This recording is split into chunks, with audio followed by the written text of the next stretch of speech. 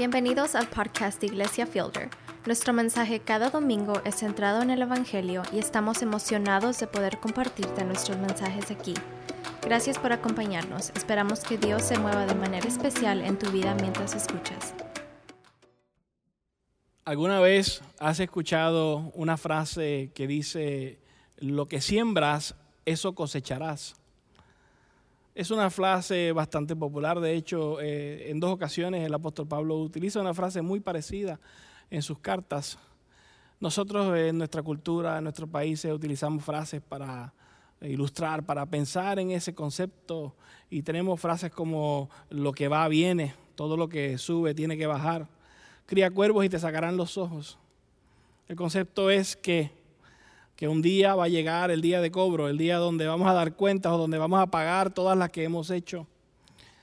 Y algunas personas están esperando ese día. Felizmente, otros tienen miedo de que llegue ese día.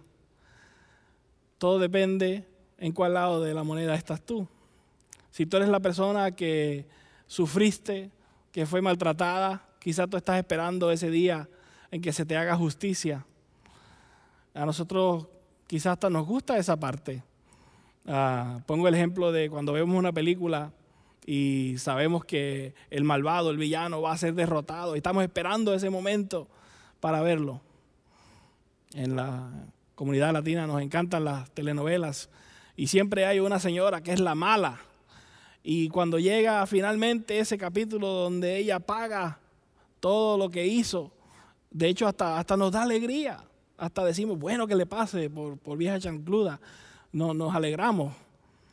Pero no es tan fácil cuando tú estás en el otro lado de la moneda, cuando te toca a ti recibir lo que cosechaste. En el día de hoy, el mensaje nos va a hablar de que Dios es el único que puede detener el ciclo y la maldición del pecado en nuestras vidas. Y lo vamos a ver en la vida de José y en la vida de sus hermanos, cuando ellos se reencuentran muchos años más tarde. Mientras continuamos hoy estudiando el capítulo 42 de Génesis, hemos estado estudiando en nuestra serie de Génesis la vida de José. Así que te invito a que busques tu Biblia, el capítulo 42, para que leamos juntos. Y mientras lo buscas, déjame acordarte un poquito por dónde vamos. Después de 13 años, José y sus hermanos van a reencontrarse, sus caminos se van a cruzar nuevamente. Y recuerda que la última vez que José vio a sus hermanos fue cuando ellos lo tiraron en un pozo y con la intención de matarlo. Y luego decidieron no matarlo, sino que decidieron venderlo como esclavo. Esa fue la última vez que él estuvo con sus hermanos, la última vez que él recuerda algo de ellos.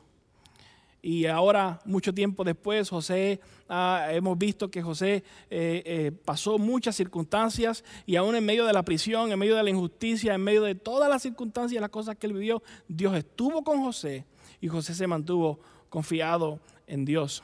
La semana pasada vimos que Dios entonces puso a José en una posición de autoridad, lo levantó y lo sacó de donde estaba y lo puso como segundo al mando en el pueblo de Egipto, en donde ahora José es el hombre que gobierna la tierra de Egipto y que está a cargo de la colección de todo el grano y de la repartición de todo el grano. Y ahora que hay una hambre, ahora que llegaron los años de escasez, ahora entonces comenzamos el capítulo 42 y vemos dónde continúa lo que hemos estado estudiando. Así que vamos rápidamente al verso número 1. del capítulo 42, dice la palabra del Señor. Cuando Jacob se enteró de que había alimento en Egipto, le dijo a sus hijos, ¿qué hacen ahí parados mirándose unos a otros? He sabido que hay alimento en Egipto. Vayan allá y compren comida para nosotros, para que no muramos, sino que podamos sobrevivir. 10 de los hermanos de José fueron a Egipto a comprar alimento. Pero Jacob no dejó que Benjamín, el hermano de José, se fuera con ellos, porque pensó que podría suceder alguna desgracia. Fue así como los hijos de Israel fueron a comprar alimento, al igual que otros, porque el hambre se había apoderado de Canaán.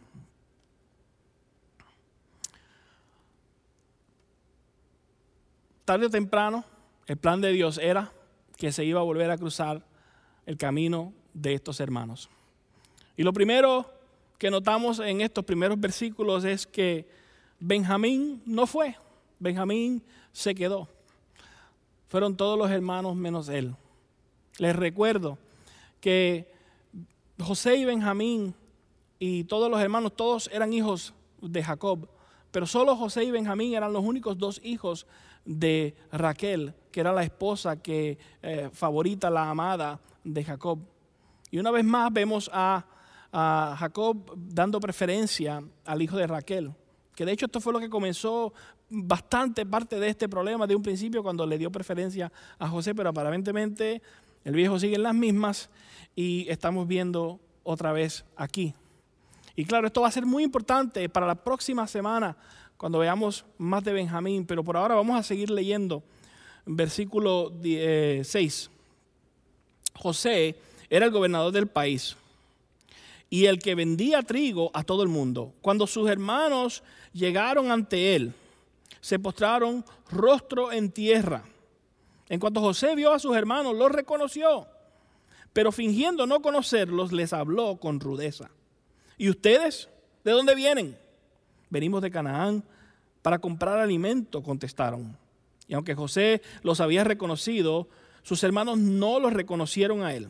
En ese momento se acordó José de los sueños que había tenido acerca de ellos y les dijo: de seguro ustedes son espías y han venido para investigar las zonas desprotegidas del país. No, señor, respondieron sus siervos, hemos venido a comprar alimento. Todos nosotros somos hijos de un mismo padre y además somos gente honrada. Sus siervos no somos espías. No es verdad, insistió José. Ustedes han venido para investigar las zonas desprotegidas del país. Pero ellos volvieron a responder: nosotros, sus siervos, éramos 12 hermanos, todos hijos de un mismo padre que vive en Canaán. El menor se ha quedado con nuestro padre y el otro ya no vive. Pero José los increpó una vez más. Es tal como les he dicho, ustedes son espías. Y con esto lo vamos a comprobar. Les juro por la vida del faraón que de aquí no saldrán con vida a menos que traigan a su hermano menor. Manden a uno de ustedes a buscar a su hermano. Los demás se quedarán en la cárcel y así sabremos si es verdad lo que dicen. Y si no es así, por la vida del faraón, ustedes son espías. José los encerró en la cárcel durante 3 días. Vemos que se cumple el sueño que José tuvo. El sueño que Dios le mostró a José en su juventud de que sus hermanos se iban a postrar y ante él se acaba de cumplir. Y ellos ni cuenta se han dado todavía, los hermanos, de que se acaba de cumplir este sueño. El sueño que ellos tanto trataron de evitar que sucediera. Y vemos la reacción de José. Y para mí me sorprendió porque quizás no era lo que yo me esperaba. Quizás yo me esperaba que él aprovechara ese momento que ellos estaban postrados y dijera: ajá, sí, así los quería ver, postrados ante mí. Y que les dijera, tenía yo la razón, ¿verdad? Algo así, pero eso no fue lo que sucedió. Aunque él sí los reconoció, aunque él sabía y estaba dándose cuenta de lo que estaba pasando, dice que los trató un poco con rudeza, que los trató como enemigos. Y quizás nos preguntamos cómo es posible que él los conoció a ellos, pero ellos no los reconocieron a él. Bueno, tenemos que acordarnos que han pasado muchos años, que él era un jovencito la última vez que ellos lo vieron a él. Aparte que ahora él vive en Egipto, está con los egipcios, viste como un egipcio siendo un líder de Egipto y posiblemente está afeitado igual que los egipcios y hasta con la pintura en la cara como se pintaban los egipcios. Y no obstante, les está hablando a ellos en un idioma que no es el idioma que ellos conocen a través de un intérprete. Pero yo creo que también no los reconocieron porque era lo menos que ellos esperaban. La última vez que ellos vieron a José, ellos lo acababan de vender como un esclavo. Y ahora él es el hombre segundo en mando en la nación egipcia. Eso no era lo que ellos esperaban de José. Así que no lo reconocen. No lo reconocen. Ahora bien, yo me pregunto, ¿cómo se sentiría José en este momento? ¿Cuál sería el sentir de él? Porque hay muchos sentimientos encontrados, yo creo. Puede ser alegría de saber que su papá está vivo, de que su hermano Benjamín está vivo, como puede quizás sentirse, no sé, sorprendido o asombrado de ver que se cumplió lo que Dios le había mostrado en un sueño. Como a la misma vez puede tener ahora un sentimiento de dolor y de resentimiento contra sus hermanos, porque la experiencia que él tuvo con ellos no fue cualquier cosa. Fue un trauma lo que él vivió con sus hermanos. Y en este momento él tiene que enfrentarlos a ellos. Y teniendo el poder, tiene la capacidad de decidir sobre ellos. Sin embargo, no lo hace. No le hace mal a ellos. Ellos le dicen, nosotros somos gente honrada. Y él sabe quiénes son. Él sabe qué clase de gente honrada son ellos. Aquellos que lo tiraron a un pozo, que casi lo matan y que después lo vendieron como esclavo y le dijeron al papá que un animal se lo había comido. Esos son los honrados que son ellos. Esta fue la oportunidad que José tenía para castigarlos, para vengarse de ellos, y eso es lo que él quería, para darles su merecido. Posiblemente este era el momento de ellos cosechar lo que sembraron. Y de hecho, si vemos cómo ellos mismos reaccionan y las palabras de ellos mismos, así mismos se sintieron, que estaban a punto de cobrar, a punto de cosechar lo que ellos habían sembrado. Mira el versículo 18, cómo continúa. Al tercer día les dijo, yo soy un hombre temeroso de Dios. Hagan lo siguiente y salvarán su vida. Si en verdad son honrados, quédense uno de ustedes bajo custodia y vayan a los demás y lleven alimento para calmar el hambre de sus familias. Pero tráiganme a su hermano menor y pruébenme que dicen la verdad. Así no morirán. Ellos aceptaron la propuesta, pero se decían unos a otros, sin duda estamos sufriendo las consecuencias de lo que hicimos con nuestro hermano. Aunque vimos su angustia cuando nos suplicaba que le tuviéramos compasión, no le hicimos caso. Por eso ahora nos vemos en aprietos. Entonces habló Rubén. Yo les advertí que no le hicieran daño al muchacho, pero no me hicieron caso. Ahora tenemos que pagar el precio de su sangre. Como José les hablaba por medio de un intérprete, ellos no sabían que él entendía todo lo que ellos estaban diciendo. José se apartó de ellos y se echó a llorar. Luego, cuando se controló y pudo hablarles, apartó a Simeón, ordenó que lo ataran en presencia de ellos. José dio también la orden de que llenaran de alimentos sus costales, que repusieran en cada una de sus bolsas el dinero que habían pagado y que les dieran provisiones para el viaje. Y así se hizo. Entonces ellos cargaron el alimento sobre sus asnos y emprendieron el viaje de vuelta. Cuando llegaron al lugar donde acamparían esa noche, uno de ellos abrió su bolsa para darle de comer a su asno y allí en la abertura descubrió su dinero. Entonces le dijo a sus hermanos, me devolvieron el dinero. Miren, aquí está en mi bolsa. Y los otros se asustaron mucho y temblando se decían unos a otros, ¿qué es lo que Dios nos ha hecho? Ellos saben que ellos hicieron mal. Esto, si se les había olvidado, ahora se acordaron. Ellos saben su pecado, saben las cosas que le hicieron a su hermano y ellos están en este momento dándose cuenta que posiblemente este es el día de pagarlas. Este es el día de cosechar lo que sembraron. Y bueno, cuando vieron que les habían devuelto el dinero, o cuando vieron que el dinero estaba junto con su grano, ahí se asustaron aún más porque pensaron, ahora nos pueden acusar de haber robado el grano. Entonces esto era algo muy serio. Lo que podía ellos enfrentar era una consecuencia gravísima. Por lo tanto, ellos se asustan. ¿Y qué dice? Dice que ellos exclamaron, ¿qué es esto que Dios nos está haciendo? O sea, ellos están pensando que esto que está sucediendo en sus vidas ahora mismo es algo que Dios está permitiendo, que lo que Dios les mandó, ¿para qué? Como consecuencia de lo que ellos le hicieron a su hermano. Y no están lejos de la verdad. Sí, era plan de Dios que ellos se encontraran con su hermano otra vez. Sí, era plan de Dios que pasaran estas cosas. Y Dios permite que las circunstancias muchas veces nos aprieten y nos muevan para que reconozcamos nuestro pecado y para que nos demos cuenta de nuestros errores. Pero el plan de Dios no es la venganza. El plan final de Dios no es condenarlos y dañarlos y entregarles su pecado en la cara. Ese no es el plan final de Dios. Si nosotros pensamos de esa manera, nos equivocamos. Nos equivocamos porque a veces pensamos que Dios está buscando castigarnos.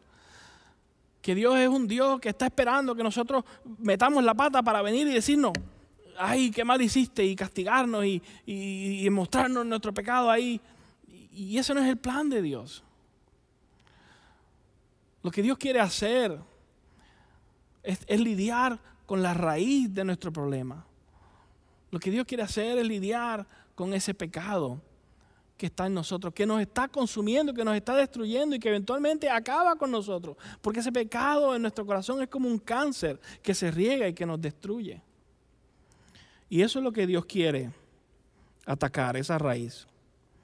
Y sí, Dios permite que nosotros pasemos circunstancias y muchas veces Dios permite que nosotros vivamos sufrimientos y situaciones súper difíciles para que nos demos cuenta, para que recapacitemos, o a veces para que cambiemos nuestra ruta en la dirección en que íbamos. Dios permite muchas veces esas cosas. Y es porque Él nos ama. Porque Él quiere lo mejor para nosotros. Porque Él quiere liberarnos del pecado. Y Él no quiere que sigamos atados a eso y sigamos encadenados por eso. Dios permitió que en este momento hubiera para ellos una esperanza. Este era el momento de ellos enfrentar su propio pecado. Y sin embargo, Dios va a permitir que para ellos ahora haya para ellos una esperanza de perdón, una esperanza de reconciliación, no solo para ellos, sino también para su Padre. Qué hermoso eso. Yo me pongo a pensar, yo que tengo el libro completo y he visto el final de la historia, que Dios permitió que José fuera adelantadamente a Egipto para que él un día fuera el que pudiera salvar a su familia de la hambre. Porque esta familia un día, de ahí descenderá aquel que nos va a salvar a nosotros.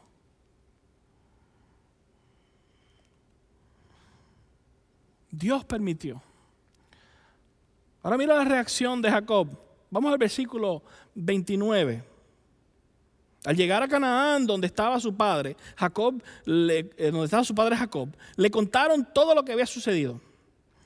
El hombre que gobierna aquel país nos trató con rudeza, a tal grado que nos acusó de ser espías. Nosotros le dijimos, somos gente honrada, no somos espías. Además le dijimos, somos 2 hermanos, hijos de un mismo padre.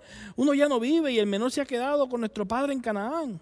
Entonces el hombre que gobierna aquel país nos dijo, con esto voy a comprobar si en verdad son gente honrada. Dejen aquí conmigo a uno de sus hermanos y vayan a llevar alimento para calmar el hambre de sus familias.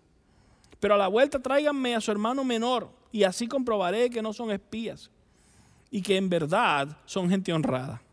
Luego les entregaré de vuelta a su hermano y podrán moverse con libertad por el país. Cuando comenzaron a vaciar sus costales, se encontraron que la bolsa de dinero de cada uno estaba allí. Esto hizo que ellos y su padre se llenaran de temor. Entonces Jacob, su padre, les dijo, ustedes me van a dejar sin hijos. José ya no está con nosotros, Simeón tampoco está aquí y ahora se quieren llevar a Benjamín. Todo esto me perjudica. Jacob reacciona con miedo y yo creo que justamente. Y yo digo, posiblemente Jacob ve toda esta situación y ve la gravedad y dice, hoy es el día que yo cosecho lo que sembré. No sé, quizás Jacob se acordó de algunas de las cosas que él hizo cuando se robó el derecho de hijo mayor de su hermano por un plato de comida. O quizás se acordó el día que él engañó a su papá que estaba ciego y le hizo creer que él era su hermano mayor y le robó la bendición. O quizás se acordó del día que engañó a su suegro y cuando él no estaba se llevó a sus hijas y a sus nietos, no sé. Pero Jacob no era un santito. Y él lo dice aquí. Él dice, primero José, después Simeón, ahora Benjamín. Y dice, esto es en contra mía. Es lo que está diciendo Jacob. Así que quizá piensa Jacob, este es el día en que yo voy a cosechar lo que sembré. Y yo te pregunto a ti, ¿tienes miedo tú del día en que vas a cosechar lo que sembraste? ¿Te preocupa que un día tus errores, tus pecados, tu maldad te va a alcanzar y te va a explotar? ¿Estás preocupado tú de ese día? Déjame decirte que si estás preocupado, qué bueno, porque debes estarlo. El pecado que hay en nuestras vidas tiene consecuencia.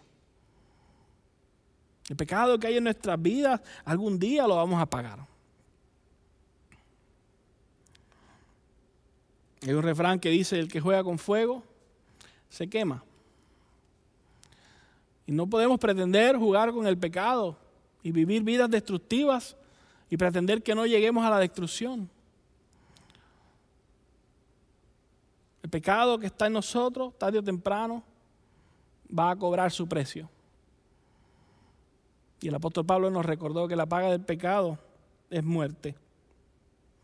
Así que, ¿qué haces tú cuando te das cuenta de tu pecado? Así cuando ellos dijeron, yo creo que esto es por mi pecado, yo creo que esto es por lo que yo hice, yo creo que me va a tocar ahora pagar mis cuentas. ¿Qué haces tú cuando de repente ves tu pecado? ¿Y qué haces tú para ponerte bien con Dios? ¿O qué haces tú para arreglar las cosas? ¿Tratas de arreglarlo tú mismo?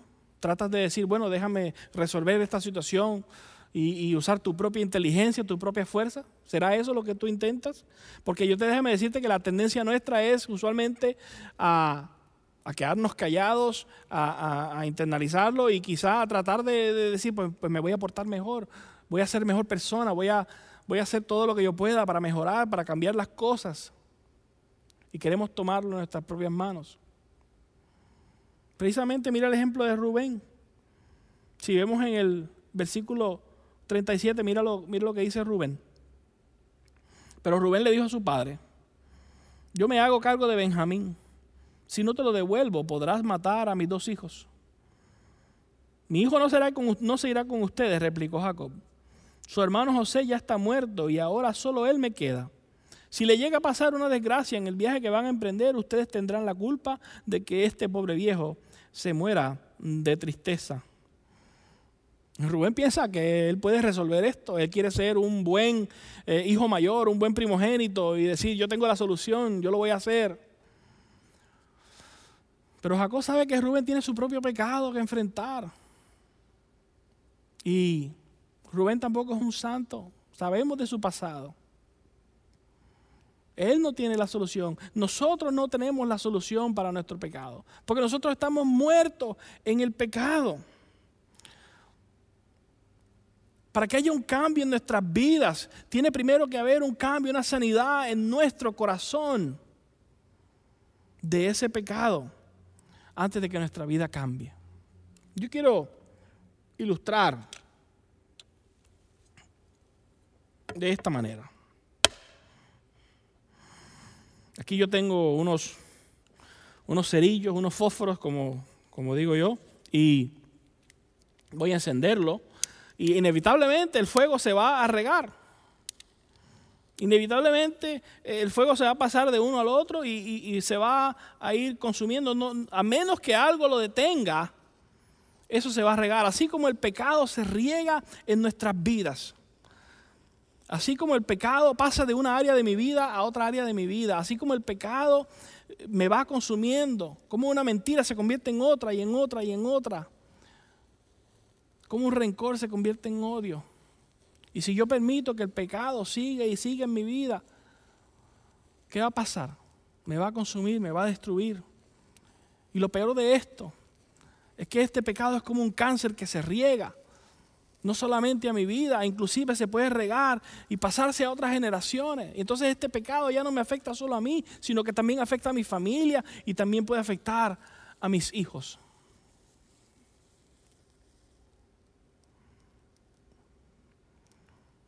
Así es como el pecado se riega, como un cáncer en nuestras vidas. Ahora lo voy a apagar.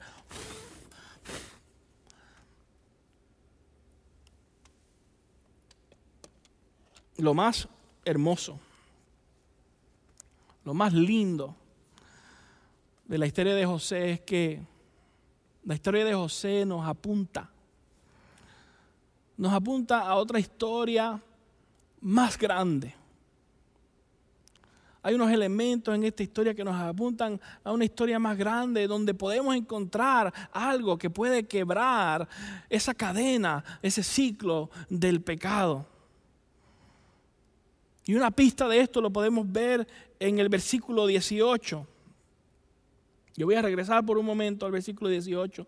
Al tercer día les dijo, este es José hablándole a los hermanos, cuando los tenía presos, los tenía ya atrapados ahí, los había metido en la cárcel. Y esto es lo que les dice al tercer día de tenerlos presos. Yo soy un hombre temeroso de Dios. Hagan lo siguiente y salvarán su vida. Yo soy un hombre temeroso de Dios. Este es el momento donde las cosas cambian. Hasta este momento los tenía ahí todos presos y quizá él pensó, ahora sí que voy a acabar con ellos, o ahora los voy a castigar, o ahora les voy a dar su merecido. Quizá todavía tenía un sentimiento contra ellos. En verdad no sabemos. Pero aquí fue donde todo cambió. Aquí fue donde de momento lo próximo que hace él es que los libera. Los libera, les da una oportunidad. Les da una oportunidad que no se merecían. De demostrar que eran honrados, como decían. De hecho, les dio lo que ellos venían, lo que ellos necesitaban, la comida, se lo dio y se lo dio gratis. Ni cuenta sabían, ni se dieron cuenta ellos, ni sabían que José les dio lo que ellos necesitaban y no lo tuvieron que pagar ellos. O sea, ellos no merecían que él los tratara de esa manera. Lo que se merecían ellos era cosechar lo que sembraron. Que los tratara él a ellos de la misma manera que ellos lo trataron a él. Sin embargo, vemos a José dándoles gracias a ellos.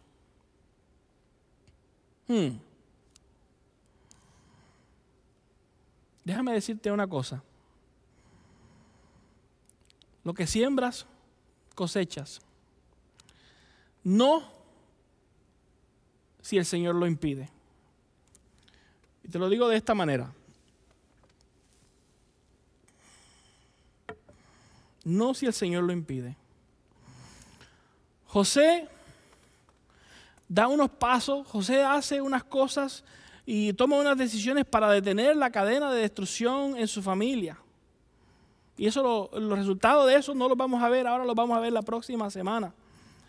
Pero ¿por qué hace esto él? El versículo 18 nos da la clave, el temor a Dios. Dijo que él teme a Dios. A veces nosotros pensamos que el temor a Dios es estar asustado de Dios, tenerle miedo. Pero la palabra temor a Dios, esa palabra en el hebreo implica un respeto, una reverencia por Dios. Por reverencia a Dios, José cambió la historia de su familia. A causa de estos hermanos, José había estado en la prisión por pecados que él no cometió. Y sin embargo, lo que le dio a ellos fue gracia. Sin embargo, ¿qué vemos aquí? Que esto nos apunta a cómo el Señor mismo fue el uno. Él fue el uno que cambió la historia de la humanidad. Él fue el uno que vino para romper el ciclo del pecado, para romper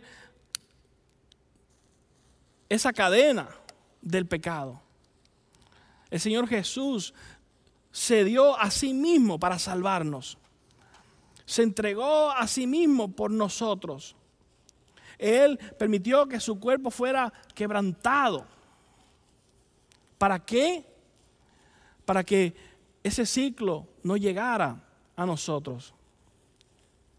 Y el pecado ya no tiene más poder. ¿Por qué? Porque Él venció el pecado y venció la muerte. En este día, nosotros tenemos que darnos cuenta que no podemos poner nuestra fe en nosotros mismos y en nuestra propia habilidad y en nuestra propia fuerza de resolver nuestras cosas y de encargarnos de nuestro propio pecado. Necesitamos poner nuestra fe en Cristo Jesús, porque es Él el único que tiene la habilidad de hacer por nosotros lo que nosotros no podemos hacer por nosotros mismos.